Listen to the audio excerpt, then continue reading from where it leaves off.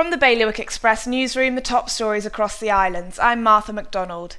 A maintenance worker has become a registered sex offender after touching a woman's crotch without her consent.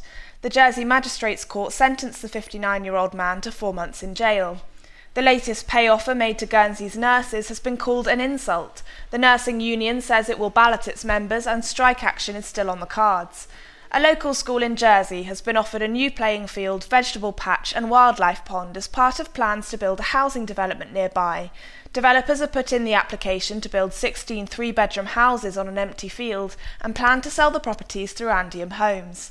Sark's electricity has gone up to 85 pence per unit. The island's regulator has said it could be charging much less and still make a profit.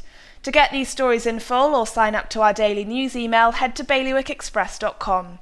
Your weather mainly cloudy with some sunny spells and a top temperature of 16 degrees in Jersey and 15 in Guernsey. That's Bailiwick Radio News, sponsored by IQ.